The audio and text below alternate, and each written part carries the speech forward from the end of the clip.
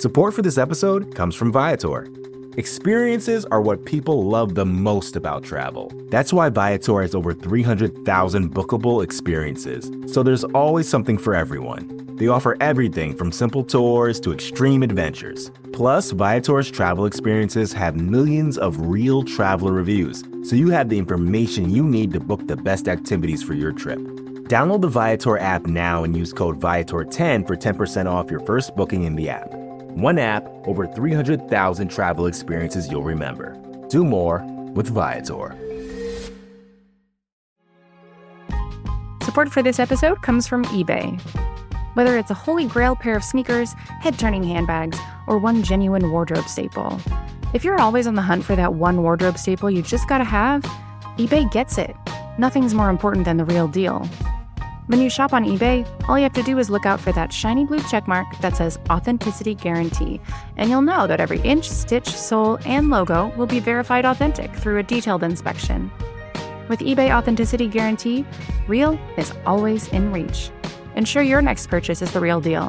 Visit ebay.com for terms.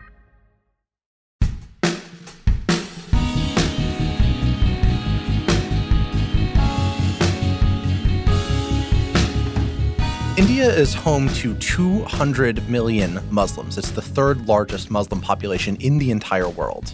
And yet, in the past several years, under the leadership of Prime Minister Narendra Modi, India has moved decisively towards turning these people into second-class citizens. And now, due to a recent conjunction of bills, may start treating them like they are not citizens at all, and the construction of detention camps to house some of these Muslims rendered stateless. This is Wordly, part of the Vox Media Podcast Network. I'm Zach Beecham, here as always with Alex Ward. Jen Williams, our general other host, is out, but Sigal Samuel, who is a reporter for Vox's Future Perfect, is in the studio. She's been covering the horrible situation in India. Sigal, thank you for being here. Good to be here. To talk about this lovely, this very exciting and thrilling this concept. lovely, horrible situation. We never bring in guests for good things. That can't be true. Anyway, look, we want to get into this policy. We want to talk about what is happening to India under Narendra Modi and more broadly, the rise of anti-Muslim sentiment across the world as a defining element of anti-democratic politics. But before we get into the big picture themes, Sigal, you've been writing a lot about this stuff for the site. I want to talk to you about just like exactly what the policies are. First, like when did India start talking about these policies changing the status of Muslims under law, and what are the actual policies? Cool. So basically, the bill that India just passed in both the lower and upper house of parliament is called the Citizenship Amendment Bill, or the CAB. And that basically makes religion into a criterion for deciding which religious minorities should be fast-tracked for citizenship in India and who should be treated as an illegal immigrant. The immigrants that it allows India to treat not as illegal immigrants, but as people who should be fast-tracked, are people who came from Afghanistan, Bangladesh, and Pakistan, so those three specific countries. And it says Hindus, Sikhs, Buddhists, Jains, Parsis, Christians, all good. One group is missing from that list. So this has been under debate since 2016, right? So what led to its passage now? Yeah, so this idea has been kicking around for a while, but It sort of lost support after an important political ally pulled out and mass protests erupted over it.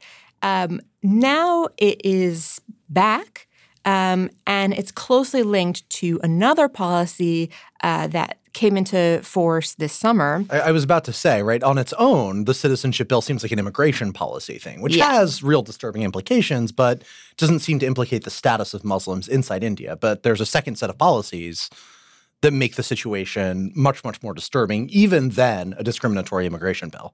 Exactly. So it is sort of an interlocking policy with this other thing called the NRC, the National Register of Citizens, which so far has only been implemented in Assam, which is a northeastern state in India bordering on Bangladesh. And basically what happened there is this summer, and this policy has also been kind of kicking around for a while, but it was finally implemented. There was an enumeration of folks there, and basically everyone ended up on a list if they were deemed to be legitimate citizens who had, people who had immigrated there legally. And if your name turned out to not be on this list, you were told you have a set amount of time to produce a birth certificate or a land deed or whatever to prove that you are, in fact, a legitimate citizen. And if you can't, you're going to be deemed illegal, and you're going to potentially be put in one of these 10 new detention camps that India is building to house these folks. And the next step after that, according to the ruling party of India, the BJP, would be deportation. So these camps are not, again, for anyone who gets deemed illegal under this, right? Like, this is really a policy specifically targeting Muslims. So we should say that in the NRC, first of all, in August, when that list of names came out, there were about nearly 2 million people who found their names were left off. And a lot of them were Muslims. Some of them were Hindus. And that creates a real problem for the BJP because they don't want to be putting in camps and expelling fellow Hindus. The BJP is Narendra Modi's party. That's right. So that creates kind of a awkward situation for the BJP. And you can see how they might want to sort of put forward some other additional piece of legislation that would allow them to say, okay, but if you're Hindu and your name kind of left off this list, there's a way for you to kind of still reestablish yourself. There's maybe a bit of a loophole for you that we're not going to extend to the Muslims who are left off the list. If you're a casual listener or casually following along and you're kind of going, okay, well, maybe this is some sort of misunderstanding. Maybe there's something going on. Maybe they'll sort of figure this out. And this does seem, and if that's your take of this, allow me to try to dispel that. So the BJP is a Hindu nationalist party. That's the one that Modi leads. And I'm not an expert in this, but it's worth pointing out that a lot of members of this party believe in Hindutva, which is basically that India should be Hindu. It's a Hindu country. People need to follow by those tenets, basically. I'm speaking very generally. There's a strain of thought that Muslims are second, third, fourth class citizens, and in fact that they are extremists and that they could be terrorists and that there's a jihadi ideology and that they're trying to constantly bomb and hurt and destroy this Hindu culture. And so Modi grew up in this, as did a lot of people in the upper echelons of that party. And I don't think it's a surprise or a coincidence that a lot of these policies going after Muslims have really started since Modi took power earlier this decade. And so this is sort of a problem that you're seeing now. And we'll talk a little bit about this later, but when you hear the comments coming from BJP officials, Modi is slightly more careful, although in some rallies he has said some horrible things about Muslims, but a lot of his upper officials will be pretty clear about, like, Muslims bad, they are dangerous, be very careful, and that has led to, like, tons of targeted violence against Muslims throughout the country. This is actually a really deep tension in Indian society, right? Because the BJP is the political manifestation of an organization called the RSS or the Sangh. And it's a religio-militant organization with political wings, more explicitly religious wings, charitable wings, and has existed for a very long time. We're talking to the point where someone affiliated with the RSS actually assassinated Gandhi because there was a sense that he was too open to the idea of a secular democracy that didn't privilege Hindu identity over Muslim ones. So this is decades ago, back to the founding of India, where there has been this sense, a group that is organized and pressured towards creating a state that privileges Hindu status over specifically Muslims. It's more tolerant of Sikhs and other minorities, but generally wants to assert the supremacy of Hinduism. And now, especially since Modi's ascendance, he's emerged as the most talented BJP politician maybe ever in India's history. I think it's probably fair to say. And that has led him to pursuing this agenda fairly ruthlessly. And it's also, I think, worth noting that Modi was 8 years old when he was recruited by the RSS. So he's a lifelong card-carrying member, right? So he's been sort of shaped in this ideology forever. And now he's really propounding it in a kind of more hardline way than we've seen in a long time. Hence the bills, which I want to zero in on what they would actually do and why they're so important to this project, right? Because in conjunction, they create a really, really kind of terrifying system, right? So one, you have this citizenship bill that strips certain people of their citizenship unless they can prove it otherwise. And then two, you have the fast track bill, which means that any Hindus who are caught up in this, Sigal was hinting at this earlier, any Hindus who are caught up in the purge get a fast track back in, but Muslims don't.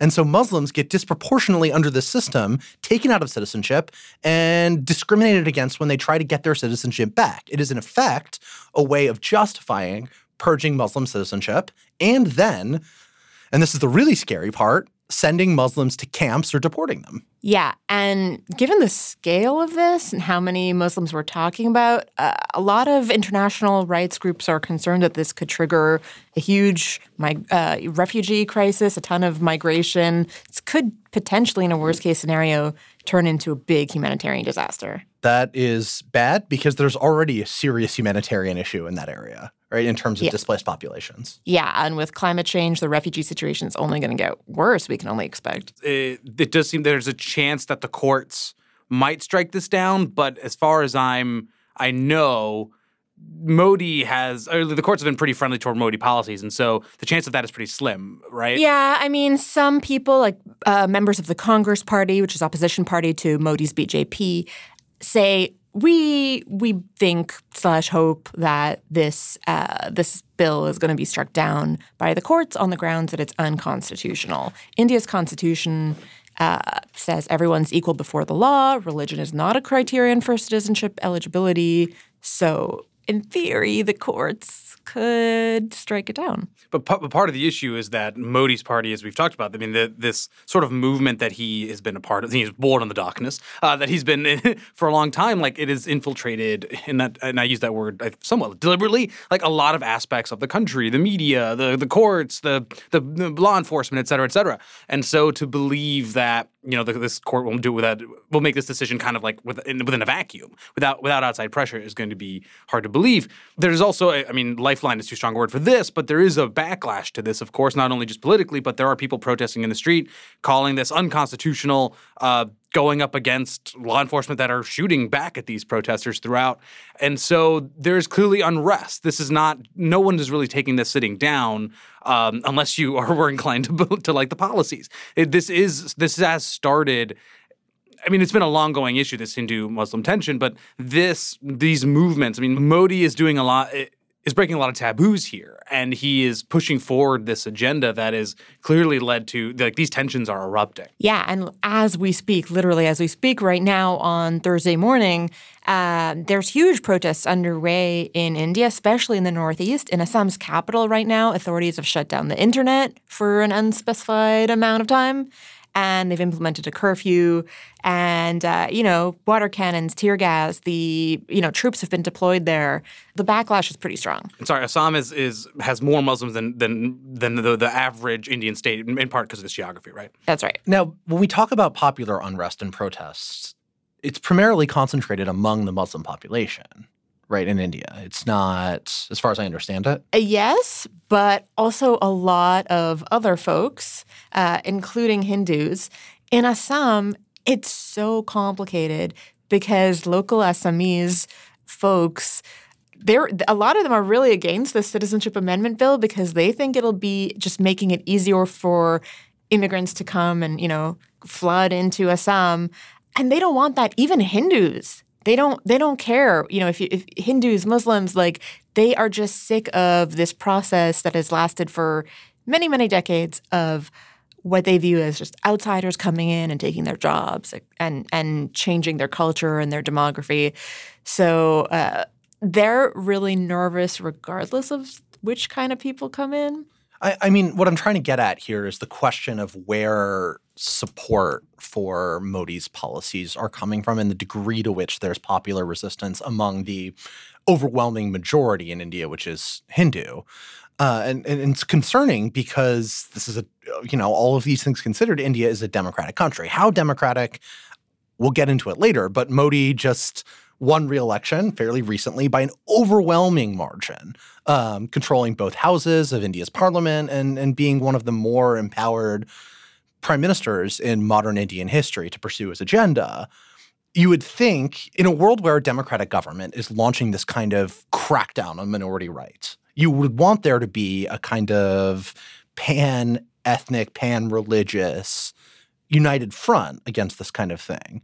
But from what I've read, it seems that many people in the Hindu majority are pretty okay with what Modi is doing when it comes to Muslim rights. Yeah, Modi has a lot of support among the Hindus, who form 80% of the population. So he does have very strong support, including among young people. You know, you might think millennials might be less inclined to go for this stuff, but no, he has really strong support there. And actually, we know from recent history that whenever Modi cracks down on Muslims, his numbers seem to go up. People seem to support him.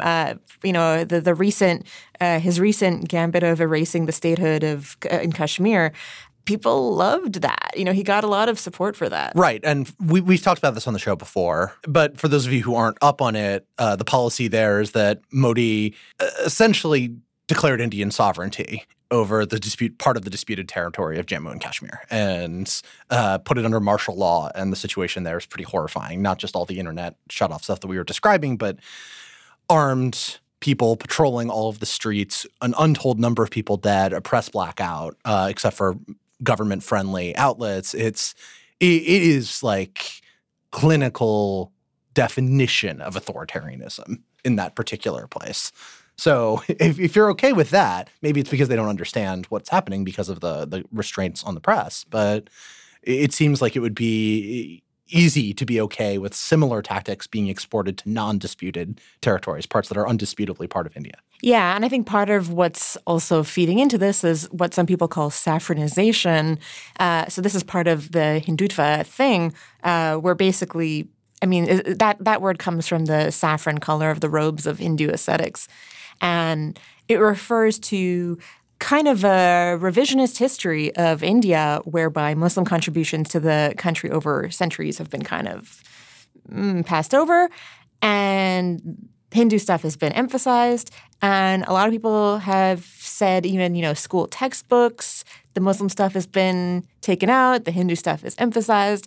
So, you do this for enough years and you kind of get a population who sees a different version of history and believes in that. If we extrapolate from these two bills or these two laws, and we also put it in the context of Modi's leadership and sort of the movement that he helps lead, he and this entire situation seems like a massive stress test for India's democracy, right? Like if the country started in part as like a deal that we were going to be a secular democracy, religions will live together, all that, and now that kind of fragile piece is being ripped apart. This is with a quite powerful leader and a popular one at that. It does seem like this is a massive challenge. I mean, Modi's enjoying his power, don't get me wrong, and I'm sure he somewhere in his mind believes he's doing the right thing.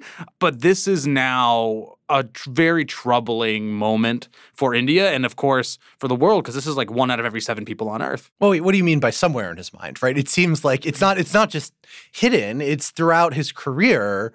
One of the as a politician and as an activist in the RSS, one of his perhaps the defining element of Modi's ideology has been Hindutva, has been the idea that this is a Hindu nation and should be structured as such in a very strict interpretation of what it means to be an ethno-national democracy, where you get privileged rights and a particular minority is sidelined. Like it's not that he thinks somewhere he's doing the right thing. It's that what you and I and Segal believe to be the wrong thing, a morally unjustifiable set of actions, are to him demanded by principle. That is just what he believes, as far as I can tell anyway. Yeah, he seems wholeheartedly to believe that. So we're going to take a quick break, and we're going to pick up this theme when we come back, talking about not just Modi personally, but the extent to which India can survive as a democratic society under these conditions, and how India plays into the broader problem both of right-wing demagoguery and of violence targeting Muslims internationally.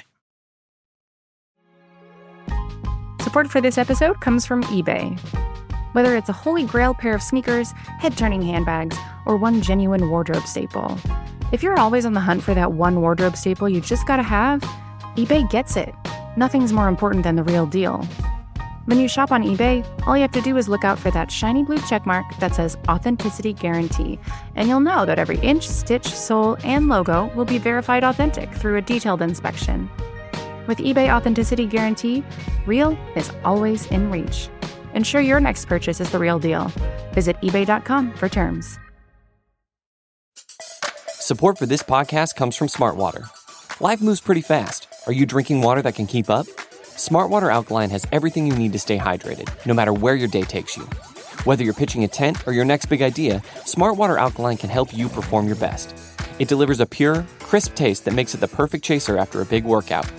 Elevate how you hydrate and pick up a Smartwater Alkaline today. To learn more, visit drinksmartwater.com. Welcome back, worldly listeners. We are talking about the Indian government's disturbing policy towards Muslim minorities in general, and specifically in the state of Assam, where a series of laws have created a situation where many Muslims who were Indians may be rendered stateless. Now, we've talked a lot about this being an element of Modi's ideology, right? This idea that India is a Hindu state. My question is, to what extent can this coexist not just with a liberal democracy, that is a democracy that treats minorities and individual rights as things worth respecting, but any kind of democracy at all, a state that has the minimum amount of fair processes that allow it to be described as democratic? I want to argue that what we actually see is a moving toward a situation that is more and more incompatible with democracy. Something that I should have mentioned earlier that I think is important to note. The NRC, that National Register of Citizens, where they enumerate, who's a citizen, and if you're left off the list, you're in big trouble.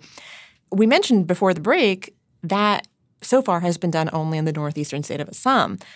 Important point to note is that the BJP, the ruling party, wants to extend that nationwide, right? So if we see this being applied across India, this stands to impact not just the 2 million that we talked about in Assam, but 200 million, right?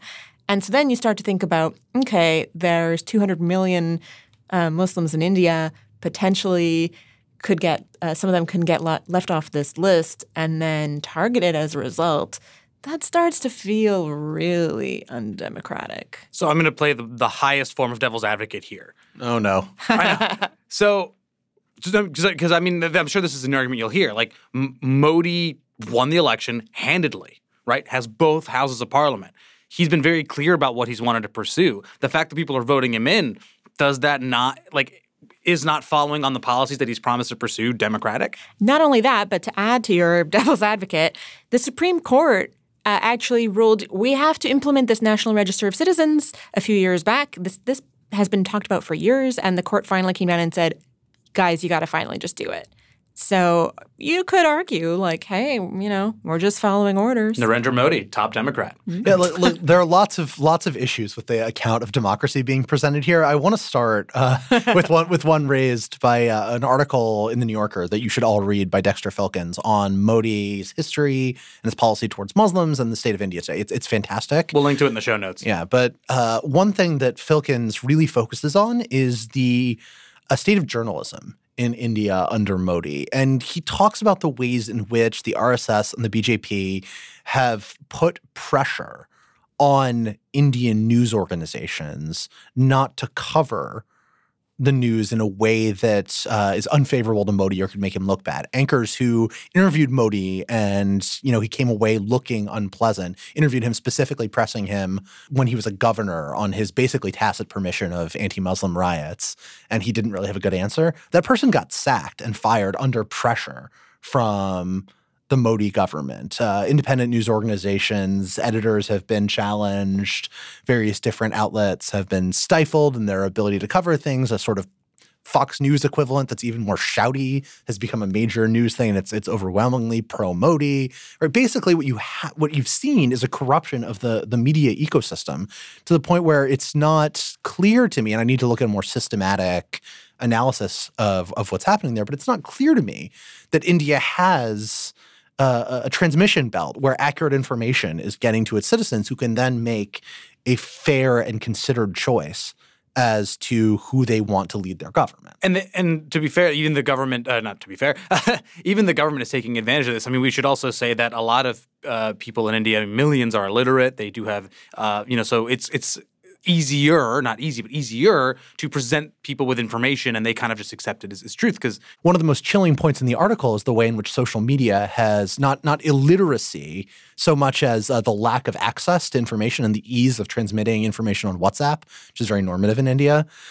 So one journalist, and this is apparently fairly common with female journalists, who was critical of the government, had fake porn of her distributed, was harassed, inundated with rape threats. It's so easy to make up stuff about people and distribute it. Yeah, and in these social media groups, WhatsApp groups and so on, it's all distributed without any context, right? So it's just like these isolated little bits of accusations and rumor, and people will take that as fact. And so it does seem like the party and the RSS, they have this, like, I think it was called an IT group or something like that in this Filkins article. It's a propaganda. They just throw out and disinformation. They just throw out all this stuff in hopes of improving their image or pushing forward this agenda. And actually, this happened to kind of me in person. So in September, I and a bunch of other reporters interviewed the external affairs minister of India. And he was here in Washington, and we went to this luncheon.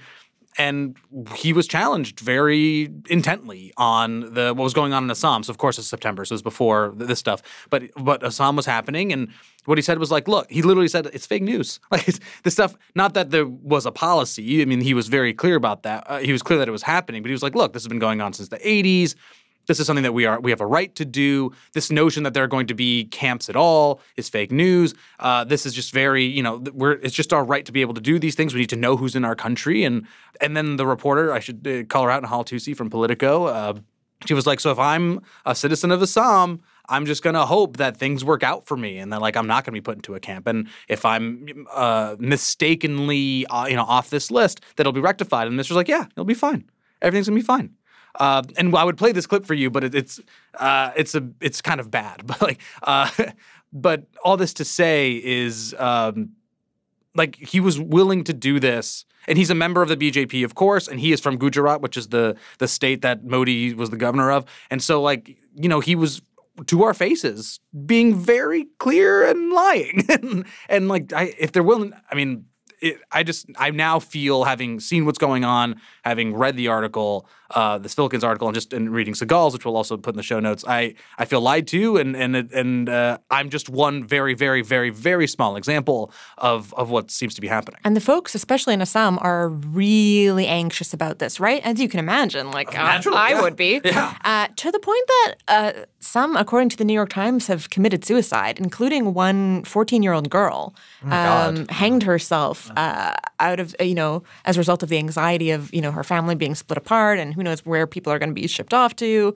So this is having very real repercussions. It's really, you can't just say, like he apparently said, just chill if you're, you'll be on the list if you're supposed to be on the list. Well, what these descriptions of India and the accounts that we're getting of where the society is going remind me of nothing more than Hungary, where I was last year, which is a country that has clearly fallen from the ranks of democracy. Clearly, but subtly, it's an odd tension. It is obvious if you follow the details of Hungarian society, but it's not clear if you just look at it. You're like, well, they have elections and they won. The sort of naive point that Alex was trying to build up earlier, right, is it has the veneer of democracy, but behind the scenes, to go back to the media example, the Hungarian government either owns or has allies of it owning a massive, massive, massive percentage of news outlets. There's barely any fair and widely read outlet for dissent, and that plays a crucial part in the government's maintenance of control and of the appearance of democracy without there being real democracy. So it is fair, I think, to draw parallels between the kind of authoritarian populism that you're seeing that has decimated Hungarian democracy and what Modi is doing to Indian democracy on a much larger scale, right? India— a much larger scale. Hungary is small. It's like 10 million people. Yeah. And India is over 1 billion, right? We're talking one of the world's largest and most important countries. And another similarity between Modi and Orban, the leader of Hungary, they're both very smart. These are not Trump figures. They're sort of bumbling around and yelling and embarrassing themselves in the sort of obvious way that our president does.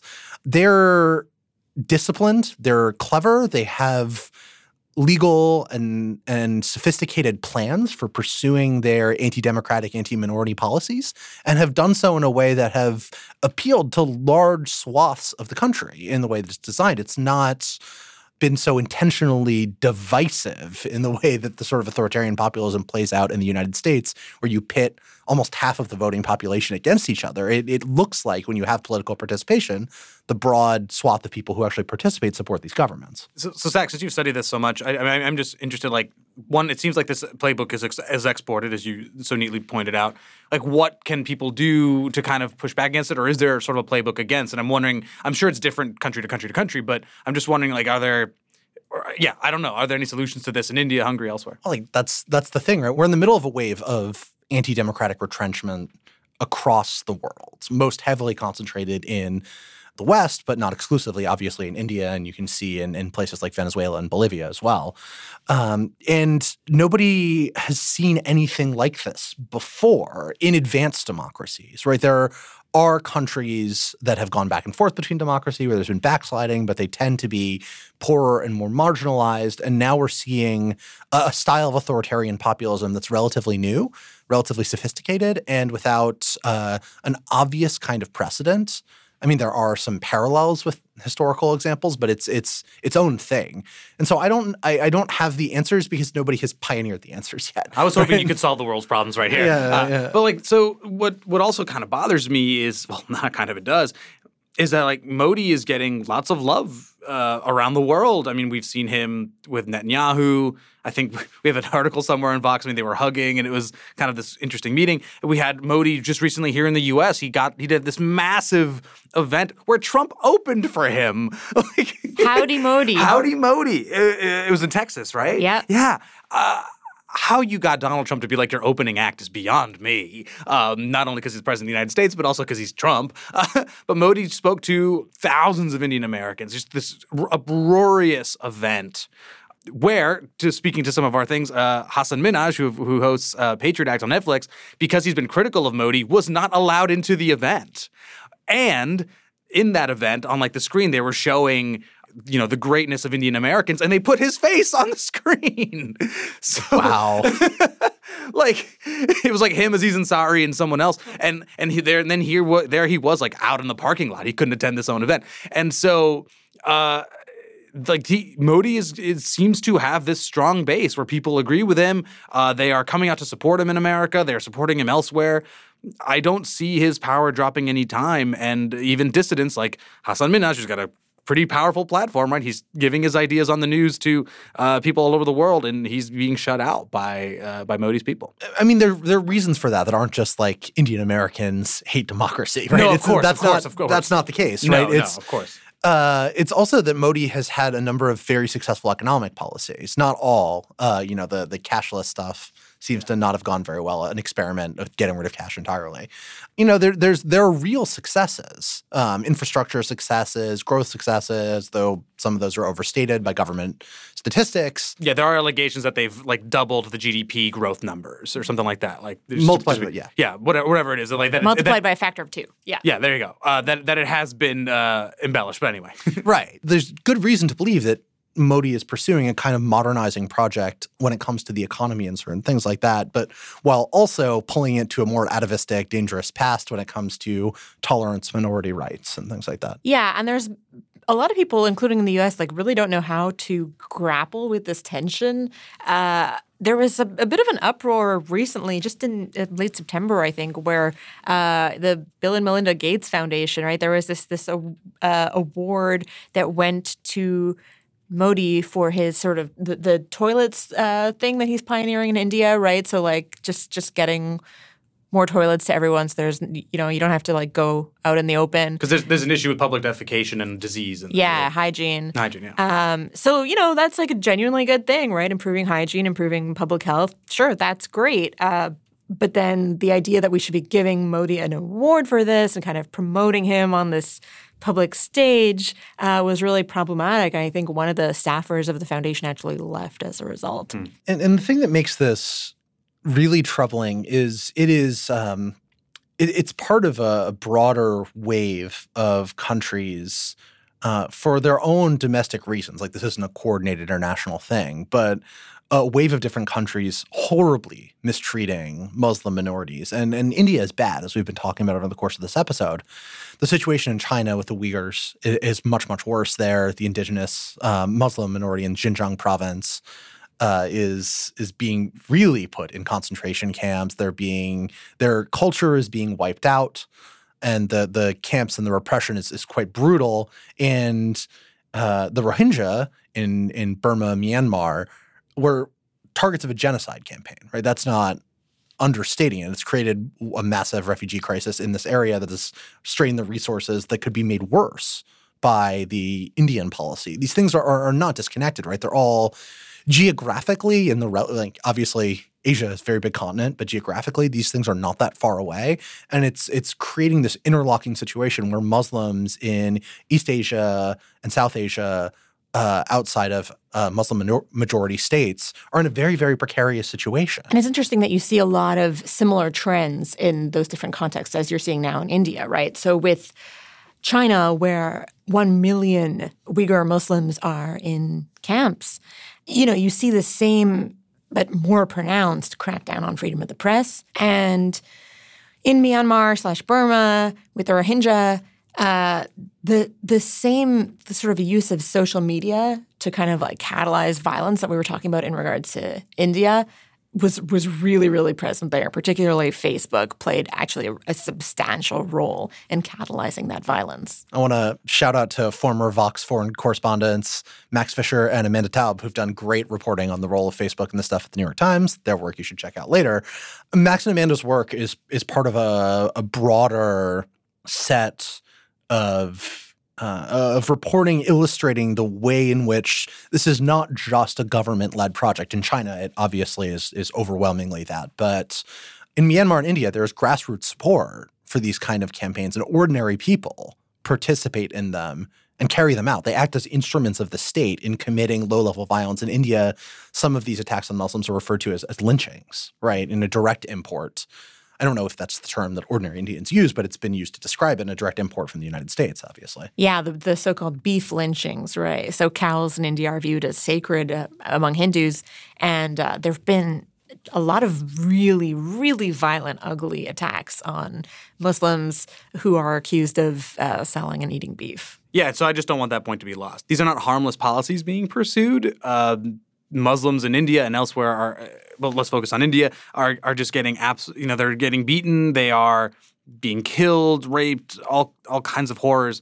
And Modi, from really the beginning of his political career, has looked the other way, and now not just seems, is leading a campaign to kind of root them out in multiple different ways. The other thing that makes this particularly troubling right now is the world is in an awful position to address these problems, and not just because of Trump being the U.S. president and not really caring about the way that Muslims are treated, but because there's real countervailing pressures. For instance, in Myanmar, a human rights hero, Aung San Suu Kyi, has become a defender, an outright defender just this week, talking about how justified the government's treatment of Muslims and the Rohingya are,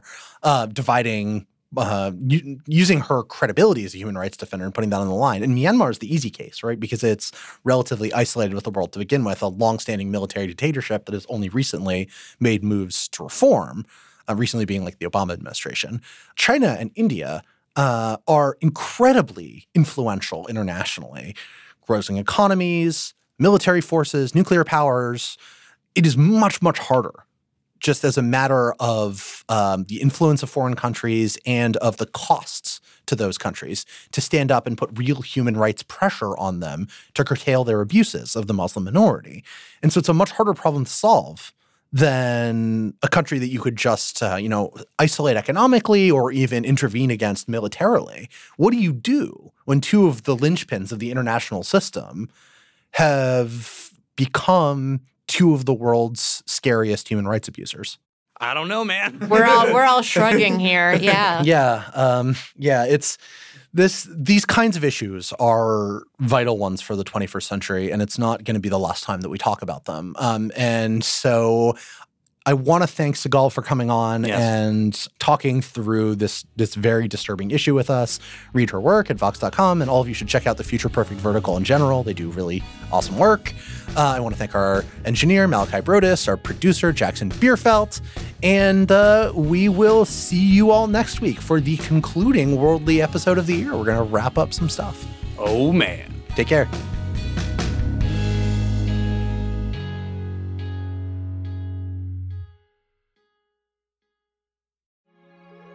Support for this episode has come from eBay. You know real when you feel it. And with eBay Authenticity Guarantee, you don't have to wonder. You know that every inch, stitch, sole, and logo will be checked by experts and verified authentic. Maybe it's a designer handbag, sneakers that pop, jewelry that shines as bright as you do. With eBay Authenticity Guarantee, you can trust that feeling of real is always in reach.